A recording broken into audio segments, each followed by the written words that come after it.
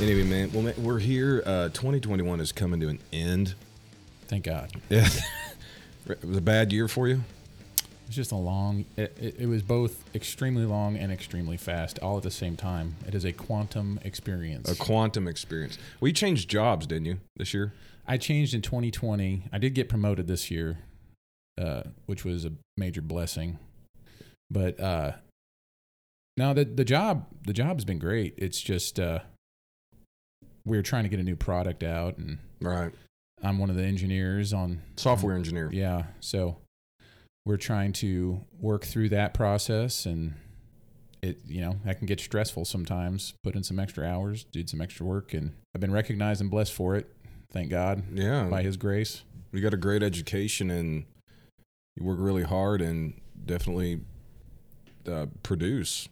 Yeah. You know, it's nowhere but up from here for you. Yeah. I believe it. Thank you. Yeah. Have computers changed a lot in the last 10 years? Oh, dude, you have no idea. Like, what's changed? 'Cause I got to think about this the other day. What did computers even do before the internet? I mean, just take every component of the computer and multiply it, times 10 or whatever. Have you ever heard of Moore's Law? No, tell me about it. So Moore's Law, it was this guy who used to work at Intel. I can't remember his full name, something Moore, said every 6 months the number of transistors on a chip will double. And that basically held true until like the 2010s. So the number of transistors on a chip can exponentially increase the number of calculations you can do in a second and things like that, right? At the end of the day, everything that's on a computer boils down to ones and zeros, machine code. I know it's everything you're looking at is insanely. My abstracted. eyebrows are going down. Yes, everything is ones and zeros. It's that's literally true. It's all boiling down to ones and zeros, or if you want to get really technical, it's positive and negative well, not necessarily negative voltages, but it's actually a voltage changing as a transistor gets opened and closed. We work closely with the hardware, so you kind of have to know. But yeah, computers have changed a lot. They're moving towards more bringing everything together. What's that word? Not separate discrete components, but they're all being moved onto like single components. Like the new Apple computers, they're system on modules. So you used to have separate parts for the processor, for the memory, for all these things, and they put it all on one thing. And so that enables the new MacBooks to run like extremely fast because it doesn't have to jump through as many hoops and whatnot to get to the important information. So, I mean, that's just one tiny little example, but yeah, they're faster. Think about this. 2006, your normal internet connection was probably like 1 megabit or 5, something like that. And now people have gigabit, literally like 1,000 times faster or more bandwidth. So what used to take you like an hour to download takes moments. That is something how quickly it grew. Yeah. Technology is insane, and it's kind of scary. It is kind of scary how quickly it's going. Artificial intelligence. Yes. Is it a real thing? I guess it depends on what you mean. Artificial intelligence, there's this, the concept in computing where you can like do machine learning and neural networks and stuff like that, where you can train a model.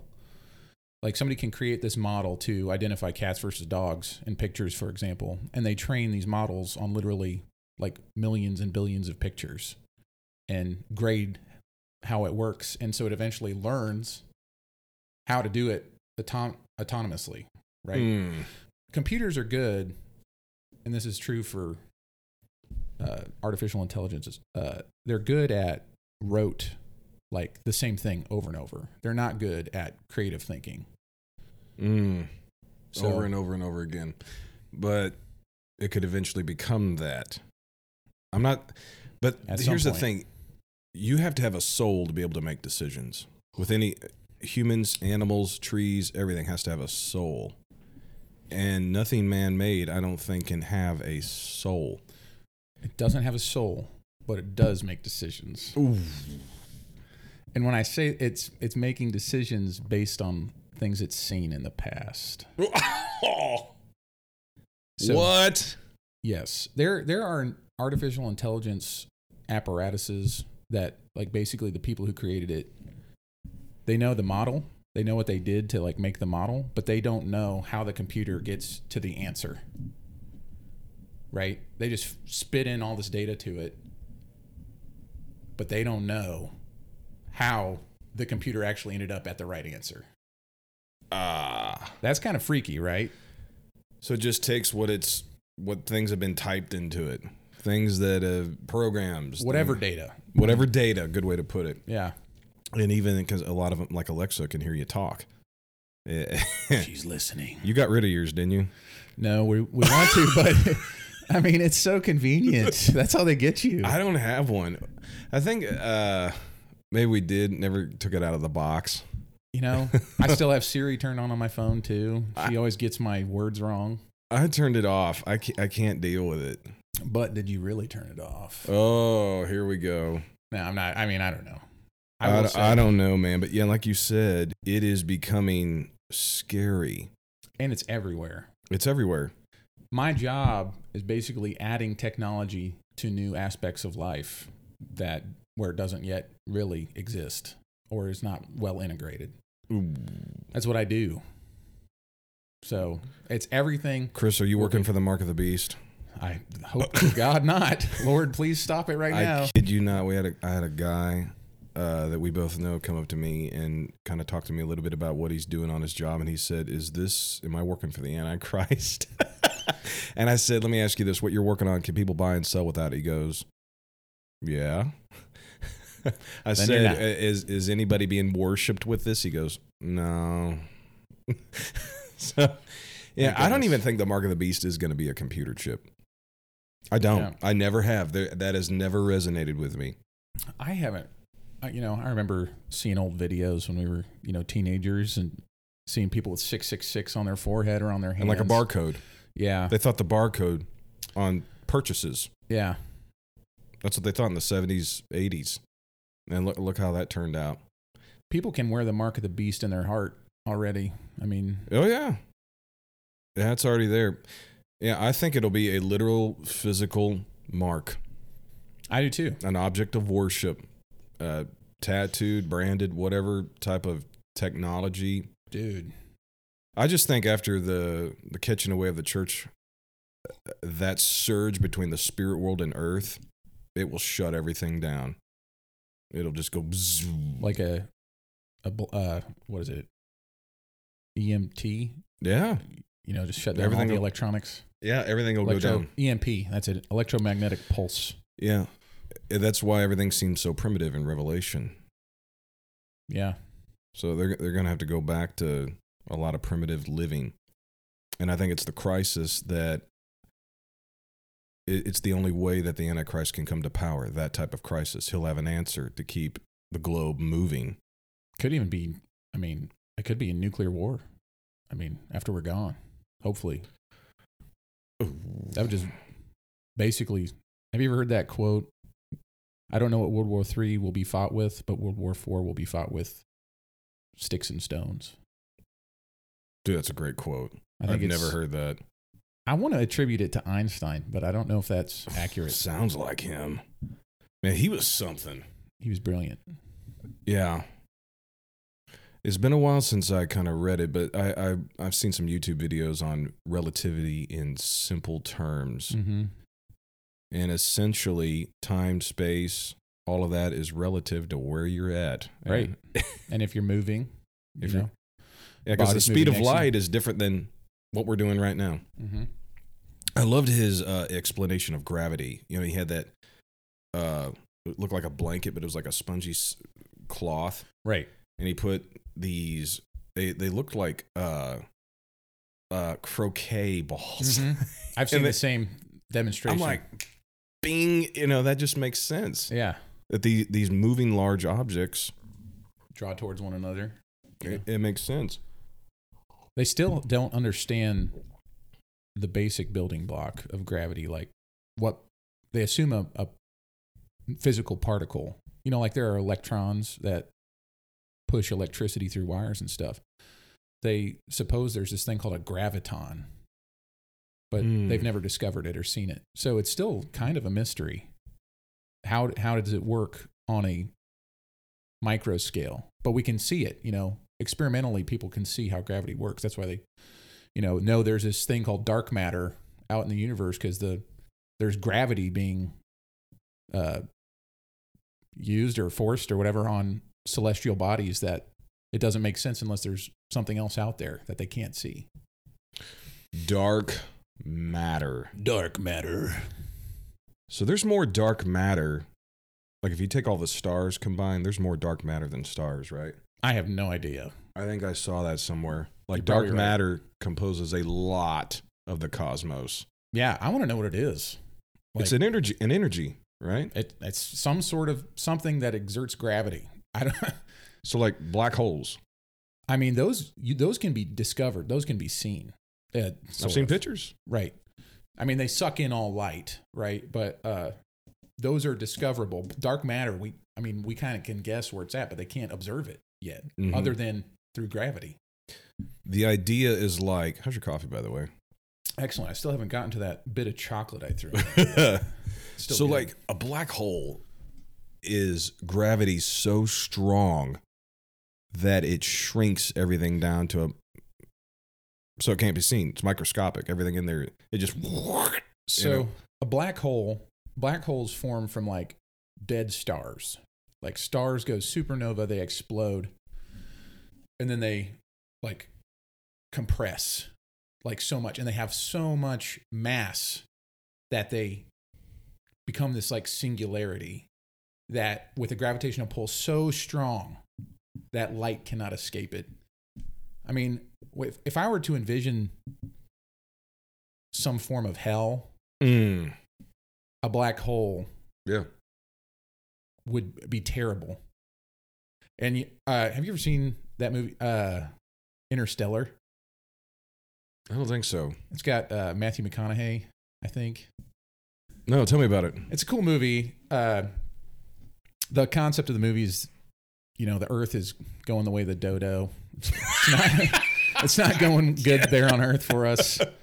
And they need to go find some other place to live. So they send out this crew to go check out some other, good prospects for a new home world for the Earthlings. And it's cool because, according to like astrophysicists and stuff, up until a very specific point in the movie, it's all based in really good science. So like there's this moment in the film where Matthew McConaughey goes down to this planet that has like way more gravity than Earth. And these massive tidal waves are coming by him like every 10 minutes. And then when he gets back up to the spaceship where his crew was, they were like, you were down there for 2 years. And for him, it was like 30 minutes or something. Dude. That's relativity, But there's this moment in the movie where he goes over the event horizon of a black hole. Everything after that point is sci-fi, right? It's made up. It's just really interesting to think about. And in that moment, he like connects with his daughter through space and time. And it's just an interesting quirk of the movie. And she solves this puzzle that, spoiler alert, everybody, if you haven't seen Interstellar, this is how he figures everything out. Man. Black holes are secretly time and space communication devices. Not really. Like wormholes? Yeah, kind of like a wormhole. But anyway, that's possible. It's... Okay. Dude, whenever I think of the spirit world, I don't think of the ocean. Kind of. You think about this, you go to Bass Pro or whatever, you look at those aquariums, and nothing's walking except crabs and shrimp. Mm-hmm.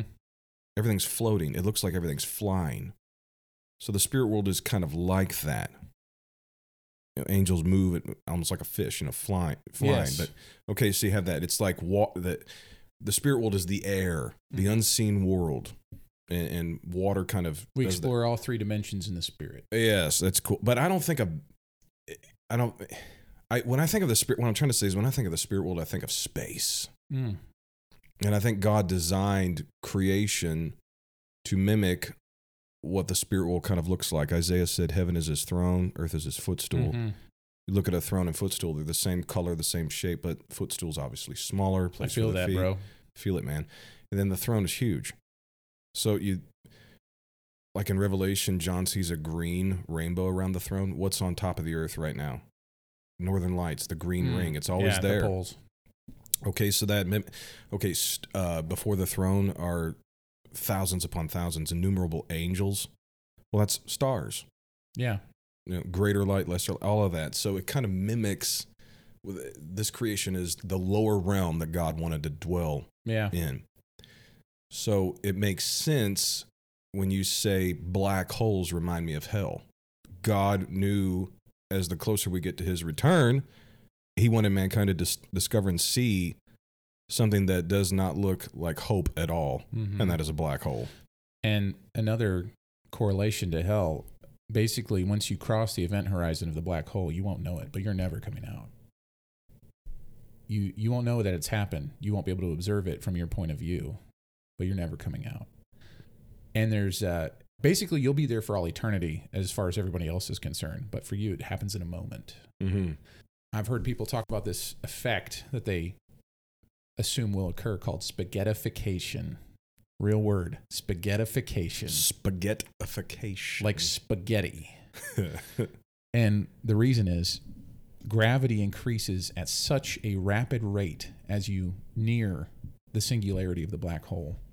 Like, let's pretend you're diving in head first. Your hands are in front of you. You're jumping into that black hole. Your fingers are going to turn into little strips of spaghetti. Oh, because God. The gravity's just going to grab hold of them and rip it apart before you can go very far. So, from the outside perspective, a person that went into a black hole would be ripped apart for eternity. For you, it's in an instant. Yeah. Ripped apart for eternity. Spaghettification. Yeah. There's that verse in the Bible. I'm trying to remember where it's at. It says something about the soul being destroyed in hell. Well, let's look it up. I kind of wonder. Yeah, that's there, destroyed in hell. Yeah, you're destroyed. You're forever destroyed in hell. Fear the one who can destroy the soul and body in hell. That's what Jesus said in the Gospel of John. Yes. I think of the phrase outer darkness. Dude. Yeah. That's crazy.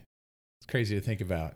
A lot of these prophets, these Bible writers wrote under the unction of the Holy Ghost and probably said terms they never even heard before. Yeah. The sons of the kingdom will be cast into outer darkness. Yes. They said it in several places. I remember talking to your dad when I was doing a Bible study with him when I was out of church and I was coming back into church. And I remember, talking about the new heaven and the new earth. And I was like, do you think it'll just be like another planet in our universe that God sends us to, or that he creates a way for us to get to? Maybe, maybe the sun will explode and that's how the earth is consumed in fire. That's what they foretold. Maybe God creates a way. Maybe Jesus is back ruling on his throne and creates a way for humanity to escape to a new planet in the cosmos. Why did he create planets, you wonder? There's like millions of them, billions probably, I don't know. There's a lot. Yeah. Professor Crownover, he taught me at Gateway, he postulated that idea. Really? Yeah, and I remember thinking, I thought only the Latter-day Saints believed that. Is that a thing? I just made that up. I didn't know. No, it is a thing that... That's funny. The idea is that heaven and earth are going to become one, or heaven and creation are going to become one. And there will be the opportunity to explore all of creation. I don't even know how to fathom that. Yeah. Like, that's outside of my mind. Yeah. I remember Uncle Gary. Shout out to Uncle Gary Gleason, by the way. What's up, Unc? Yeah. I remember I was talking to him about new earth and new heaven and stuff, and he said, you got to remember what the foundational principle is laid out in the Old Testament. Solomon said in Ecclesiastes, the earth is forever. Mm-hmm. So the earth will never be annihilated, but the idea is it will be made new. It's like Noah getting off the ark after the flood. It's made new. The fire and all the disasters on the earth will destroy the face of the earth and completely make it new. But heaven and earth are going to become one. Spirit world and earthly world will become one in the day that's to come. Yeah, I don't even know how to comprehend it. I guess we won't until it happens. We'll just have to experience it. That's the way prophecy works. Yeah. You just get a little glimpse. And I think even if we are able to interpret all Bible prophecy 1,000%, we only know about 1% of what's really going to happen, if that. Yeah, I agree with that. I say that to people a lot, who are saying, "Oh, see, this is this prophecy, this is that," and a lot of people. Have you ever heard the term wish casting? Like, no, what is it? Basically, this is what they want to happen, so they're saying it's happening or going to happen.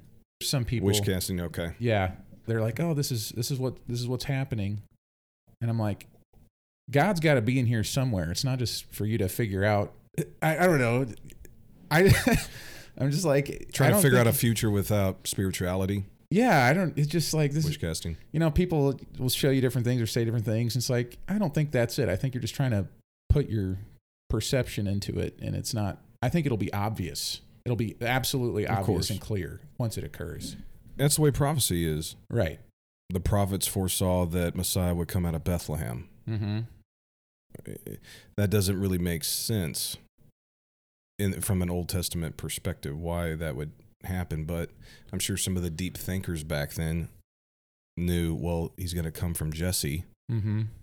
So he doesn't have to be in Jerusalem. He probably comes from where his father, right, David, would come from. Exactly. Thinkers like that. But how it would come to pass, that you have the census from Caesar Augustus, Joseph and Mary, all of that, it all comes to pass. It all makes sense once it's fulfilled. Right. Yeah, that's the beauty of fulfillment. You go, this is how it all worked together for my good. Mm-hmm. That's how God orchestrates it. Big time.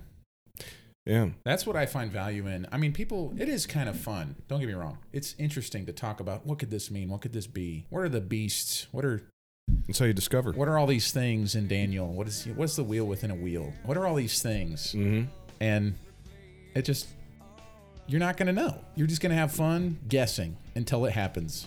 Yeah. Let's make our escape. Come on, let's go there. Let's ask, can we stay? Can you take me higher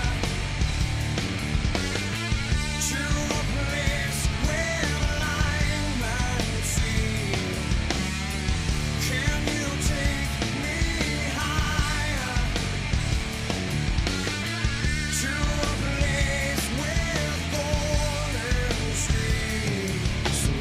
Circling back around, you talked about when you kind of walked away from God and coming back. Mm-hmm. Based upon what some of the response of the listeners I get from this podcast, there's a lot of people that feel they love their church, they love the people, they love the family that's there. You feel something real there. Mm-hmm. And a lot of them have the Holy Ghost, probably all of them that I've talked to, that I'm bringing up here, been baptized.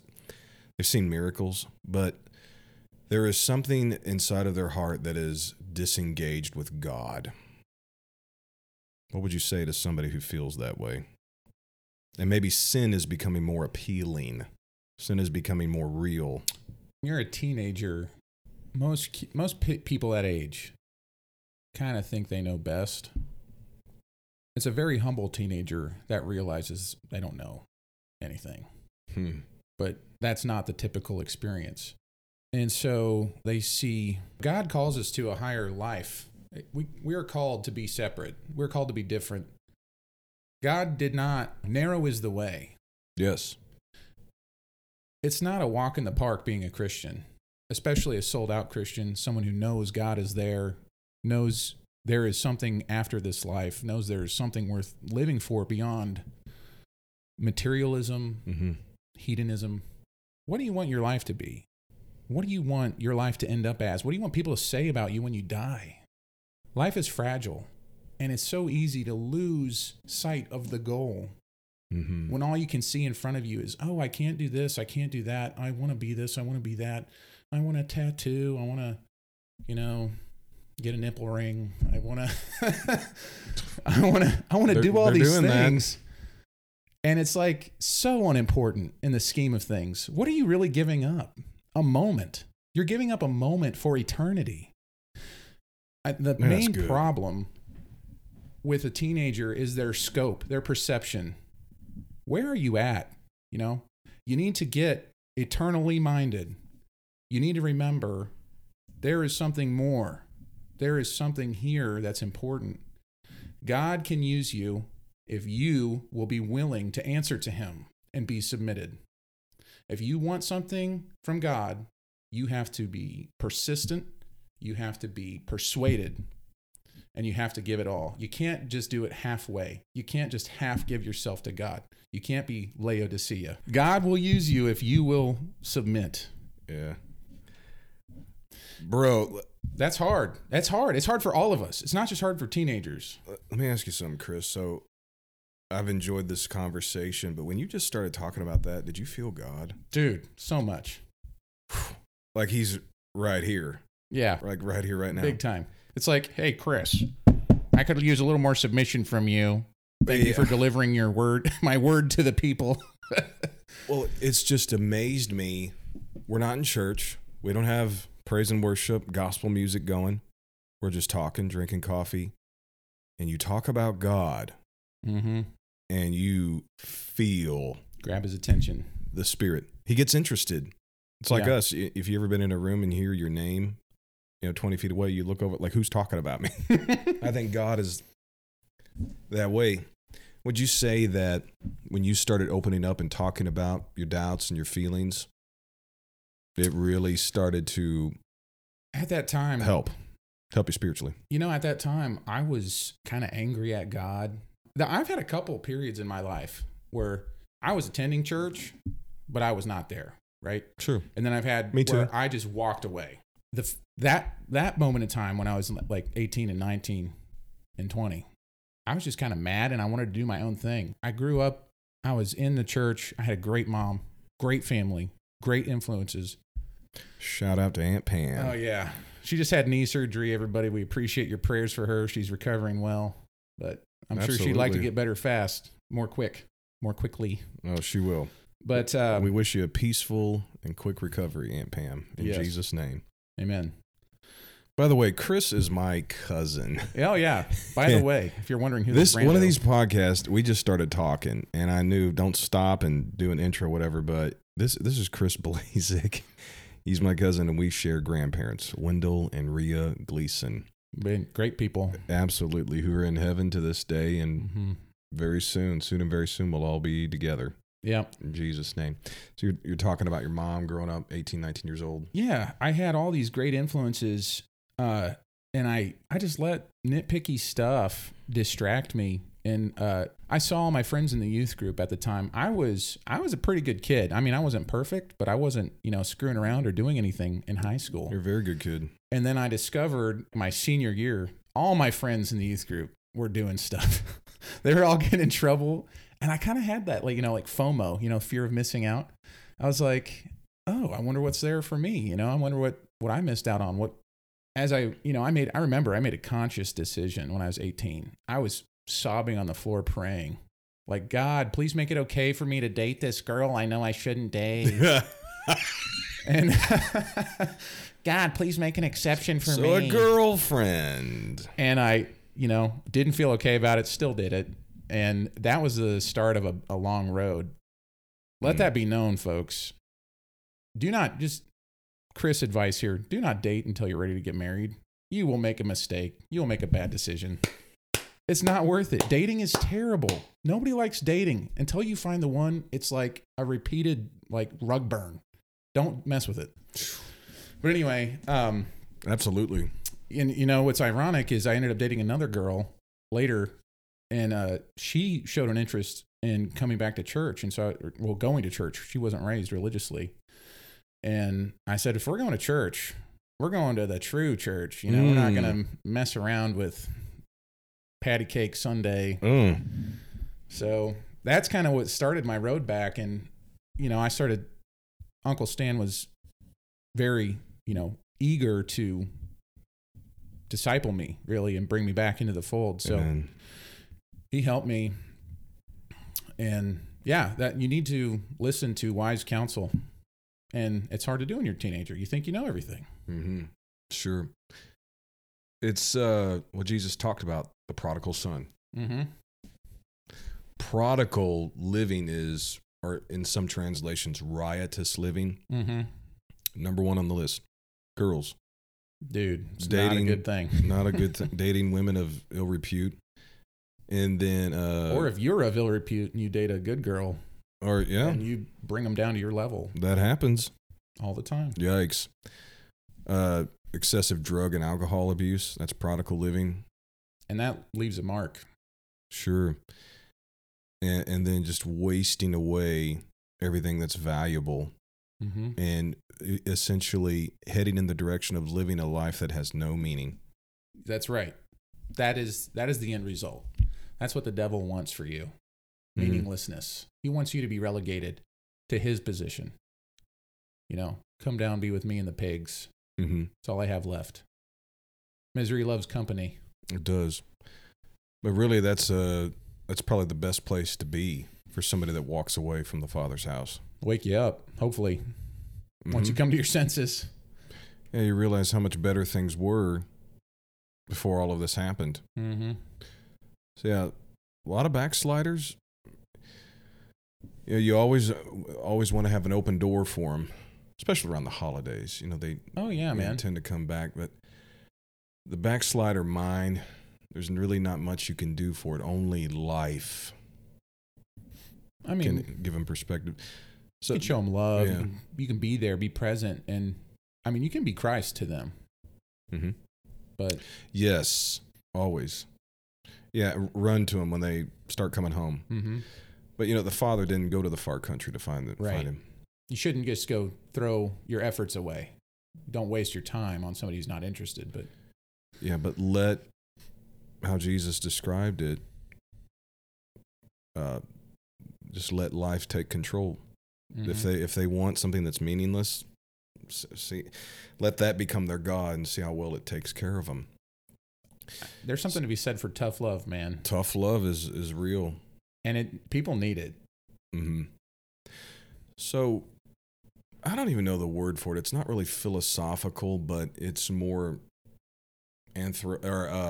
apologetics. Mm-hmm. Were those the kind of questions you had a lot? Not then. I developed those kinds of questions actually like at the end of my college education. Okay. And I went through a faith crisis at the end of my college education. And, you know, there's basically 2 years. I was like, I don't know if God's up there. You know, I don't know what's going on. There comes a point where once you gain sufficient education and you learn a lot of things, some people view, like, for example, science and faith as mutually exclusive, you know? Mm-hmm. And they're not. I mean, there's a guy, his name's Francis Collins. He's a Bible thumping believer. He's a PhD biologist, ran the NIH. You know, he just retired or whatever. But, you know, he's a 100% believer, and he talks about science being like our way of understanding God's world, God's universe. You Mm-hmm. know, it can be easy for a person to get so distracted by like things that science teaches and stuff to let that make them doubt, make them question their Mm-hmm. faith. And I was doubting and questioning, but I also had like philosophical problems and So philosophy is a good word to describe your questions. both, you know, Okay. from both, primarily scientific questions. But how do I say this? This is hard because it was such a long journey to go through. I understand. But I feel it right now, man. Hundreds of people are shaking their heads saying, I've been there, or I'm there, or I feel like I'm walking into what Chris Blazek's talking to me about. Right. Let me say it this way. God has an answer to your question. If you're willing to seek for the answer, knock and the door will be open unto you. It can be so easy to just, people will learn something and they'll say, oh, I have to throw everything away. I have to throw my faith away. This invalidates the entire Bible. That's not true. There are people who have gone through the same things, and there are people to talk to. And my main problem, the reason my problem lasted so long, is I wouldn't talk to anybody about it. I prayed solid for like 8 months for God to send somebody to me. But, and I just recently told a friend this. I had this thought, I can't tell anybody about it because God, I need to know it's supernatural. I can't let my problem leak out. I need God to send somebody so I know it's a real thing. And that's like, hello, who are you talking to? Is he God or not? You don't get to boss God around. You don't get to tell God how he's going to, save you from yourself. At the end of the day, apologetics is great. Sure. Apologetics has answers for a lot of these questions. There are wonderful people throughout Christianity who argue with all these other people who want to bash Christianity and bash God and bash everything we kind of stand for. Sure. And by the way, if you're in this place and you're just going through the death scroll on YouTube, on Facebook, just watching all these debates, you're watching all these things from these guys like Richard Dawkins and Sam Harris and all these like new atheist people, just stop. It's not healthy. It's not that you can't have these questions, but you're not feeding into your faith. You're just willfully destroying it bit by bit. Mm-hmm. You need to find somebody you trust who has gone through this, who's had some of these same questions, found some answers. There's amazing books, lots of resources.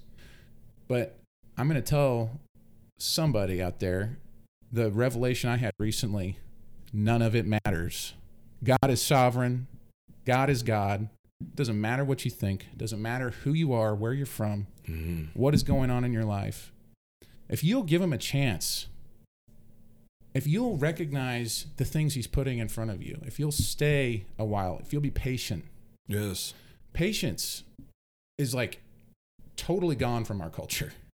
If your latte takes 5 minutes, you're like cussing out your manager and at the Starbucks and people are real flipping out. I've seen people do that. I ordered this extra hot. This is like only 160 degrees. People are so critical, so impatient. And I am a cynical person. I don't sound like it, but I am very skeptical and I'm very cynical. And that is an enemy of faith. That is an enemy of faith, an enemy of God.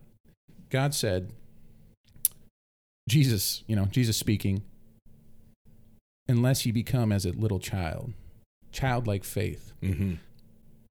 Without your questions, there's really not an opportunity for faith. Faith doesn't mean just always blindly trusting. It means trusting in spite of, I define faith as regardless of all the distractions, all the things that want to tear you from God, trusting in him.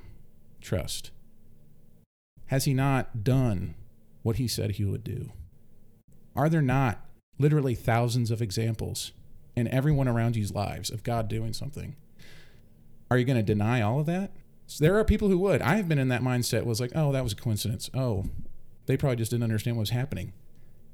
Literally thousands, tens of thousands of miracles. Are you going to deny the providence, the provision of God for all of them? All of them? What are, talk about odds. What are the odds that everyone's wrong? It's very little. The other thing that really kind of brought me back to my senses was I have a heritage. My dad was not a moron. My grandfathers were not morons. My mom's not a moron. They've lived it. They've seen it. Mm-hmm. They've seen it in person. I don't know how many times. Yeah. Crazy miracles. Crazy stuff. Yes. My dad preached all around the world. Sure did. Can you deny everything? It's just like, it's a spiritual attack, man. And that's basically what happened is God. Demons. Right. Like legit demons. God kind of broke through the clouds, so to speak. And just is like, none of that matters. I'm God. I mean, it's joyous. Sovereign. It's a wonderful releasing feeling. Not everything always has to make sense to you. You don't have to know everything. God's got it. Yes, he does. So, yeah, that's how faith works. If you know everything, it's not faith. Mm-hmm. If you have all the answers, it's not faith. That is immaturity. Expecting to have everything is an immature believer. And at some point, you're going to go through a trial. And unless you've got that real faith, that real exercised through the fire and flames faith, you ain't going to make it. You got to be tempered. Mm-hmm.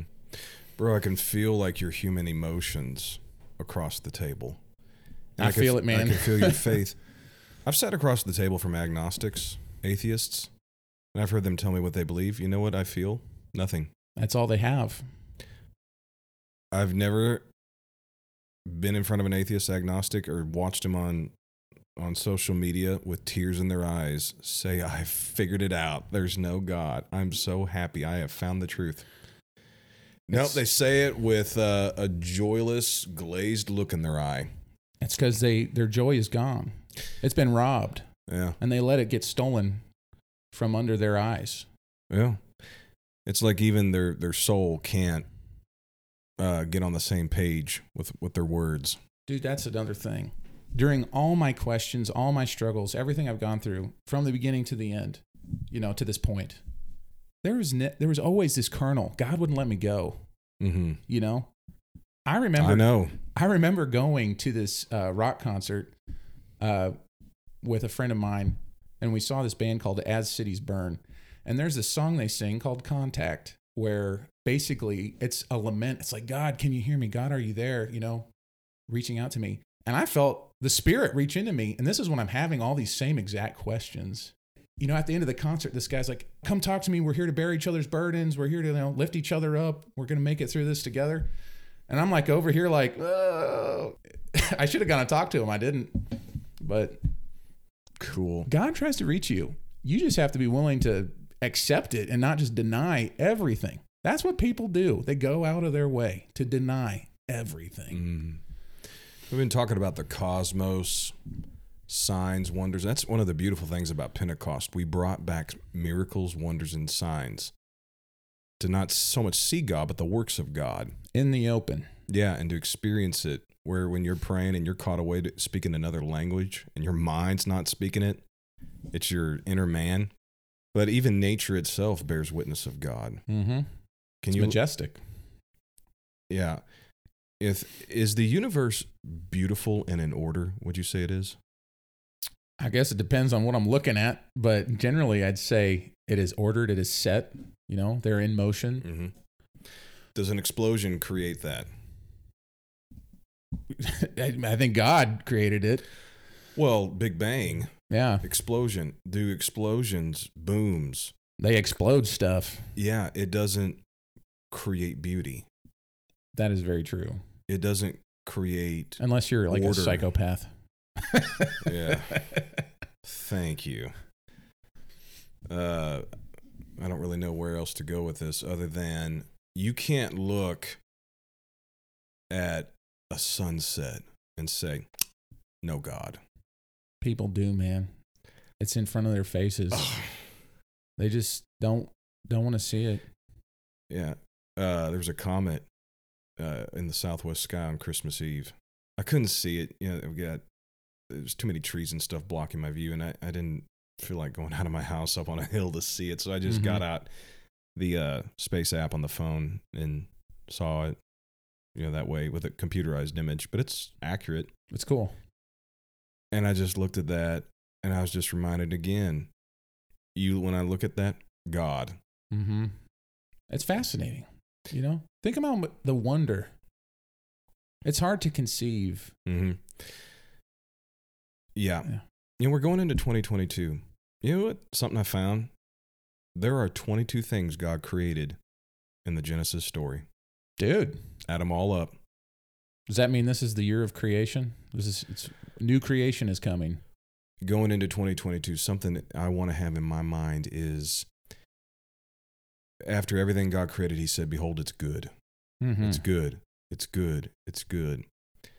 And I just want 2022 to be a year like that. It's good. The 22 things he made, from light to the water to the trees, everything that came up, the expanse, everything. You added up 22 things. I want God to look at it again and say it's good. Because all of creation has obeyed the Lord except mankind. Mm-hmm. And mankind one day will wish that he had. Indeed. Yeah. Great stuff, man, about that. I still feel the presence of God with us. Won't you come down, heaven? Won't you come down? Won't you cut through the clouds? Won't you come down?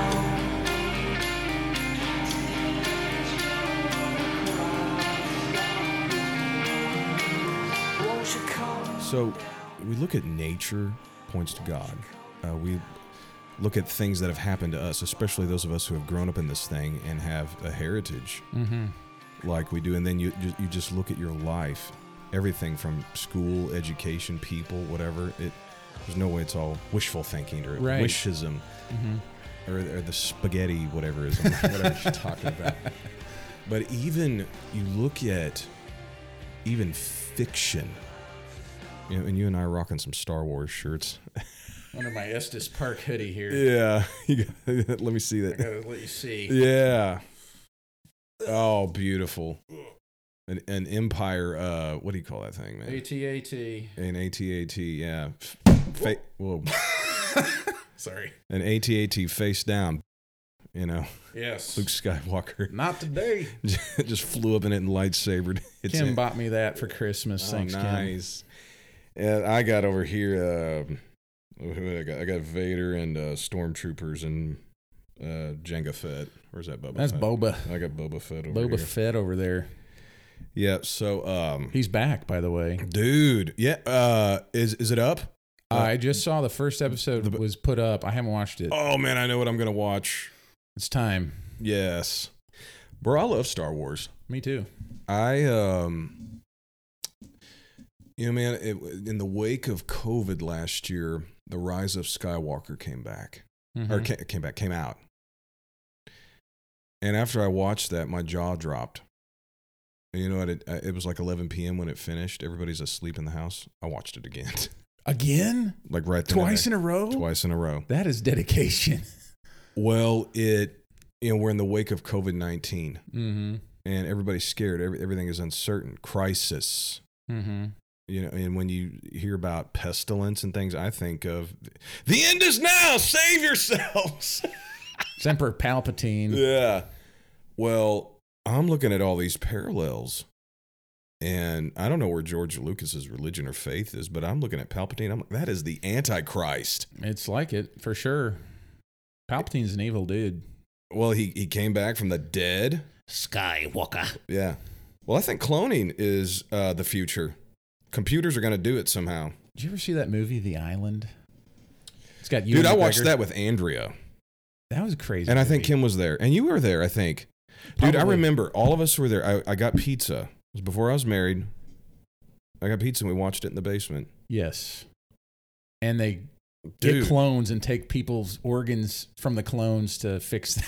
And they all have these memories and flashbacks and stuff. Bro, it's coming. It's probably already here. I hope not. It's probably already here. It's unconscionable. Yeah. Palpatine's the Antichrist. I'm in. This galaxy is the galaxy far, far away. We have Palpatine. Who's Palpatine right now? Well, I'm thinking Joe Biden. He's old. He's old like Palpatine. And you look at the Jedis. They were a religion, right? Yes. That's what they called it, a religion. And they were the force of light. Shout out to Jeff Hendricks. He's a Jedi. Okay. Was that the dude you used to... I used to work with him in a coffee shop, and he was explaining his spirituality to me. And I was like, dude, you believe in the Force? Yes. This is incredible. Sorry to laugh, but in a way, it's real. Right. And you look at the spirit world, there is a light side to it, the side of the Lord, and then there is a dark side to it. The gifts and callings of God are without repentance. Satan still has his powers. Now, he doesn't have the same destiny, but he still has his powers. They're all there. But I remember you telling me, because you've read more Star Wars books than I have, what did the Jedi say essentially is the core value that separates them from the Sith? Something emotions. They suppress their emotions. Okay. So, they believe in serenity and tossing away anger and hatred and all that, and being attached only to the Force, not attached to this world, and mainly anger, separation. Yeah, but it's not just that. All the passions. Maybe we should ask Siri to tell us the Jedi code. Okay, yeah, that, and then I remember you saying something else, that one of the main differences between them and the Sith is the Jedi continually, daily fight the darkness. That is true. Now you say it. They never give in to the darkness. So they have all the same feelings. And it's a daily thing. Right. That's just like your walk with God. You have all the same passions, the same desires, the same things coming against you, temptations. Jesus was tempted. It's not a sin. You're not less than for being tempted. You're less than when you give in. Mm-hmm. And we all have. We have all fallen short. Mm-hmm. But that's what the Jedi do, is they never quit trying. Mm-hmm. They suppress their flesh. Mm-hmm. That is very, very correct. They suppress the Sith give in to every desire. It's all flesh. Okay, you have the Sith Lord and you have the apprentice. All right, who are the two big nemesis in Revelation? The beast and the false prophet. There's two of them. Mm-hmm. Dude, wouldn't it be crazy if it was completely allegory? Well, I doubt it was, but well, bro, it's like it. It's a lot similar. Palpatine is a political figure. He's really not militant at first. He seems like a soft, nice guy, and it starts by deceive everyone. Yeah, but it starts with a woman from Naboo. Okay, the great harlot. Not that Padme was that way. She, I think, was. Sorry, Padme. She did not sell her virtue. Not yet. I was legit love with her and Anakin, all that, all that, but it secretly seduces a woman, and then the whole, then the big separatist war starts that he created. Yeah, starts cloning. Olaroos manufactures a war in a crisis. And lets the galaxy pick itself apart, and he seems to have the answers. And all these senators say, "We will follow you." That happens in Revelation. Dude, you know what? The number one thing that people seem to complain about the prequels is that there's so much exposition in politics. When you summarize it like that, that's a cool story. Very cool story. That is so epic. It's like, all right, episode 1, they talk a lot, but at least you got the duel of the fates at the end. Darth Maul gets chopped in half. That's legit. Yeah. Well, I see him as you're talking about with Qui-Gon and Obi-Wan. Yes, Qui-Gon gets stabbed. I see those first 3 ones as Anakin getting a glimpse of what he's going to fulfill in prophecy. Now, there's some arguments. Did he do it, or did what's her name, Rey? Oh, Anakin was definitely the fulfillment. He of fulfilled the first prophecy. He did it. I honestly, I got so mad at the new ones. I loved them. I got my Kylo Ren pen here. See that? I have a very similar pen you gave me, and I still use it. It's was it Yoda or R2D2? It's Darth Vader. It's Vader. Vader, yes. Vader's my favorite. Yeah, I love Kylo Ren.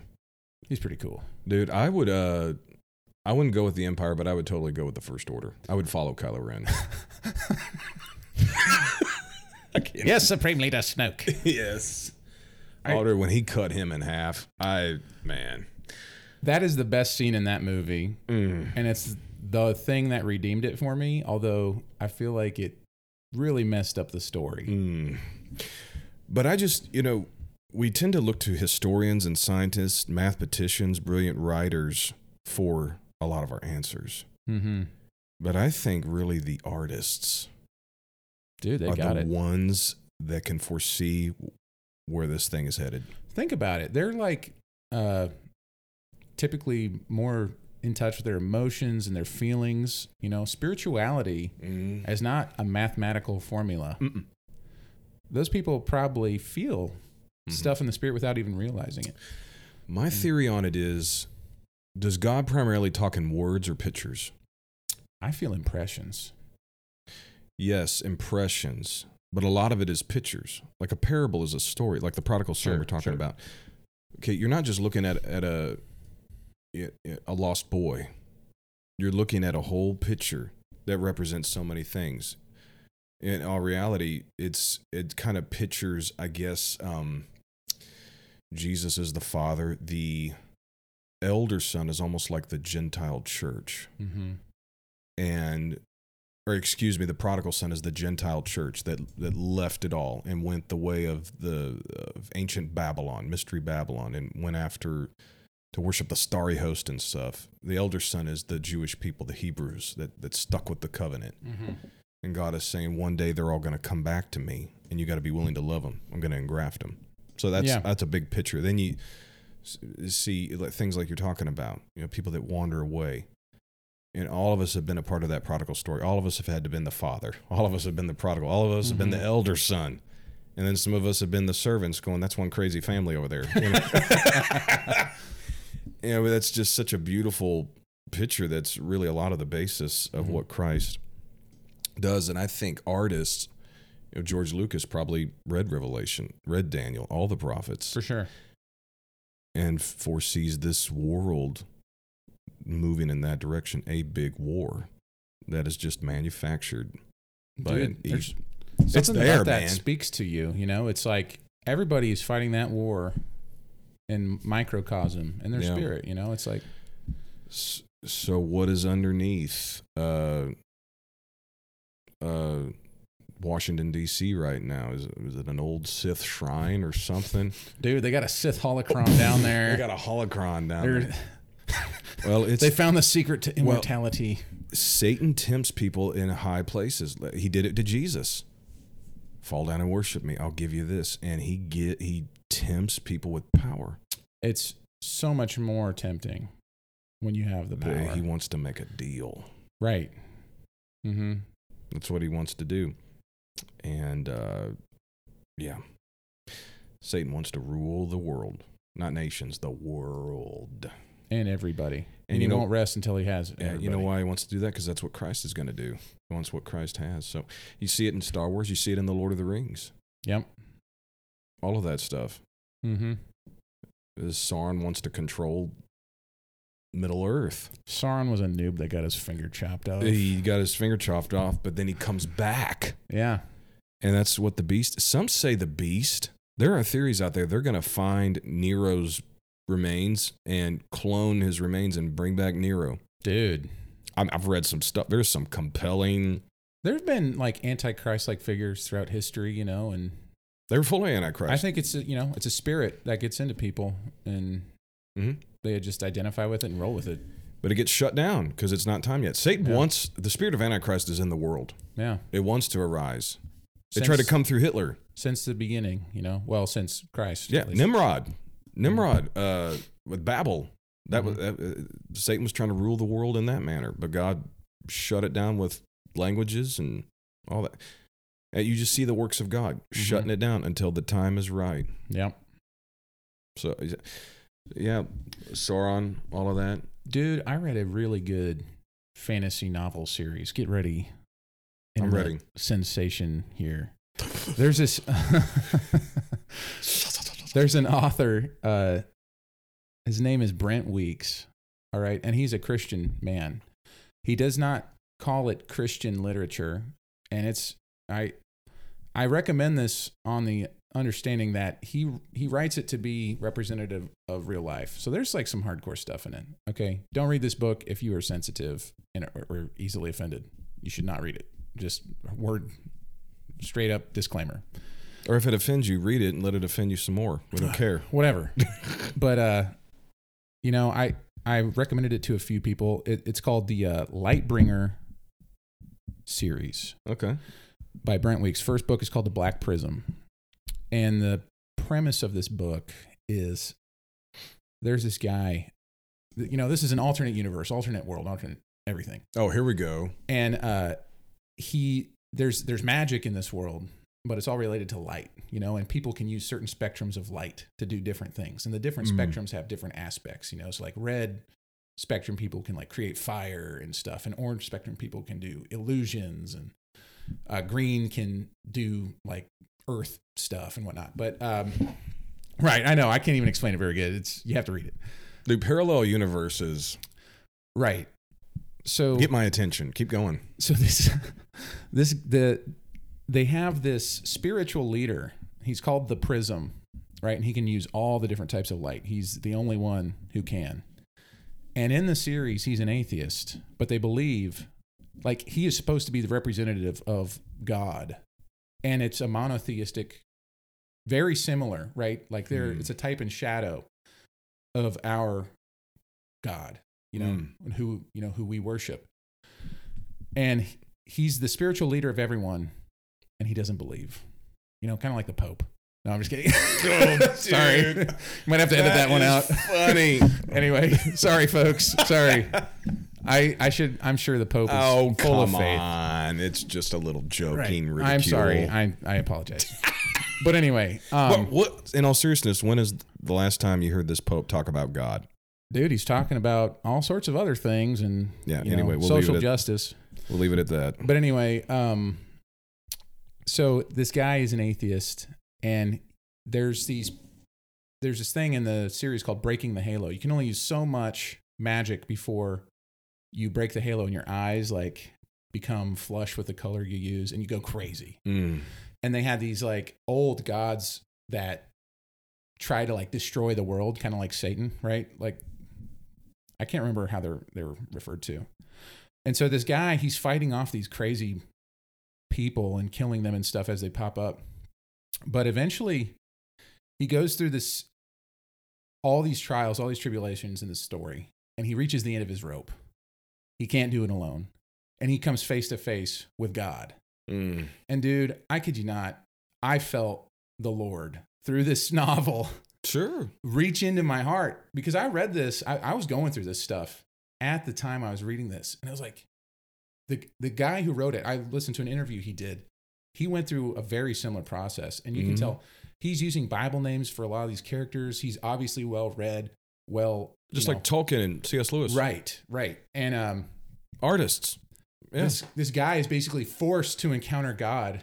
And he's like, I was so wrong, And of course, God brings him back into the battle, and they're victorious because he finally was in line with. Wow.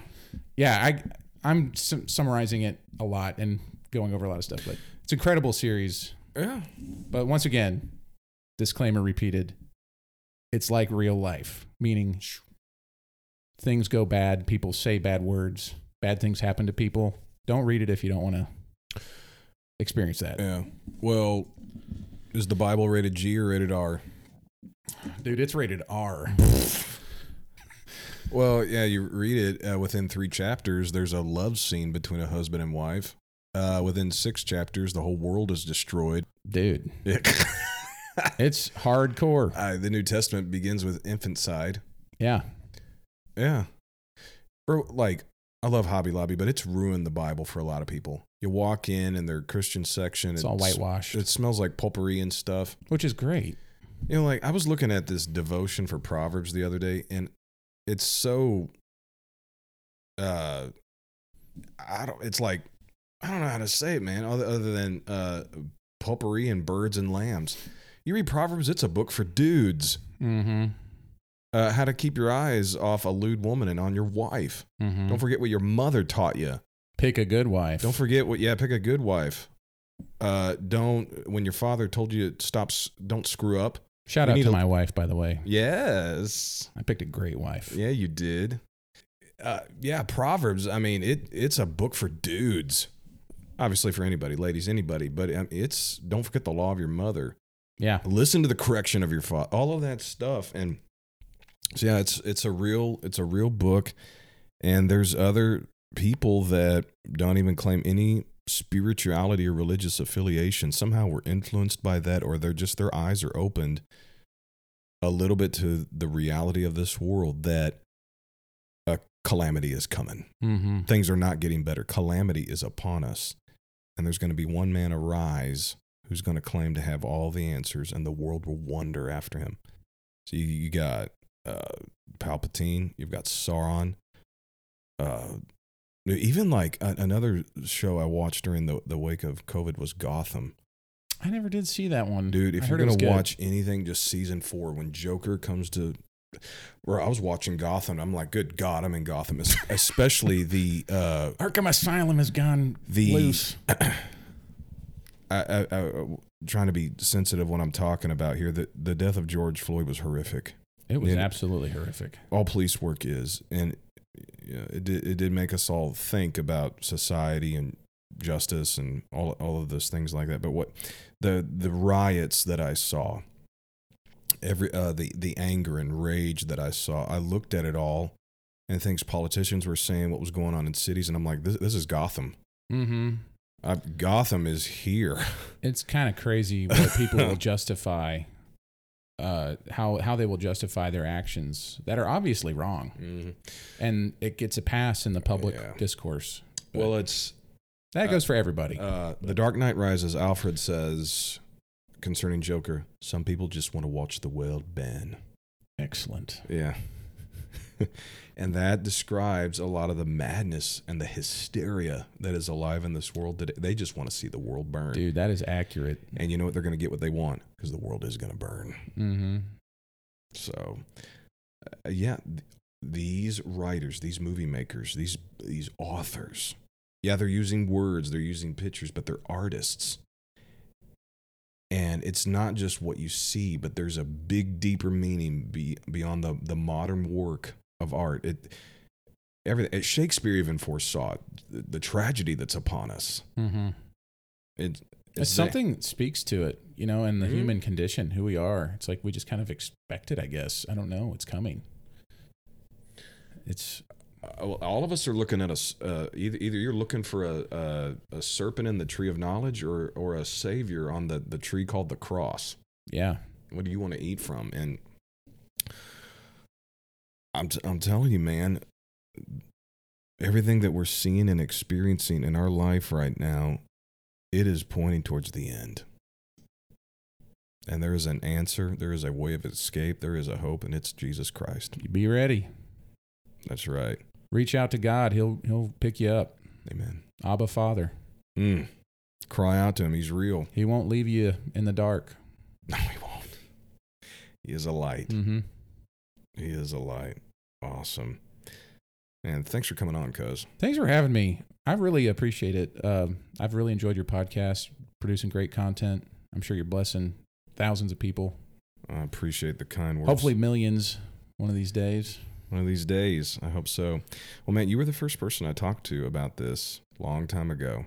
Yeah, man. I remember it was right after I got married. I've been thinking about it because YouTube was coming alive. iTunes had a few podcasts here and there, and I thought, I'd like to do something someday.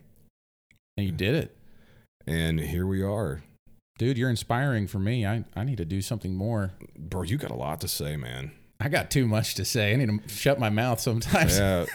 Well, man, I tell you what, you coming on, just had Dad on, Dan was on, Caleb was on. I've been wanting to do this, but I didn't have an extra microphone. All I had was Zoom, and I didn't want to Zoom you guys in. I loved every single one of those episodes. Oh, man, they were great. So This has been a great holiday series with men in my family that I'm just love dearly. And I'm just thankful that we're here. We made it. We turned out okay. God gave us great families, great lives. And highly favored. Yeah, we are. All right, bro. Appreciate it, man. Happy New Year. Happy New Year. Love you, cuz. Love you. And scream out loud.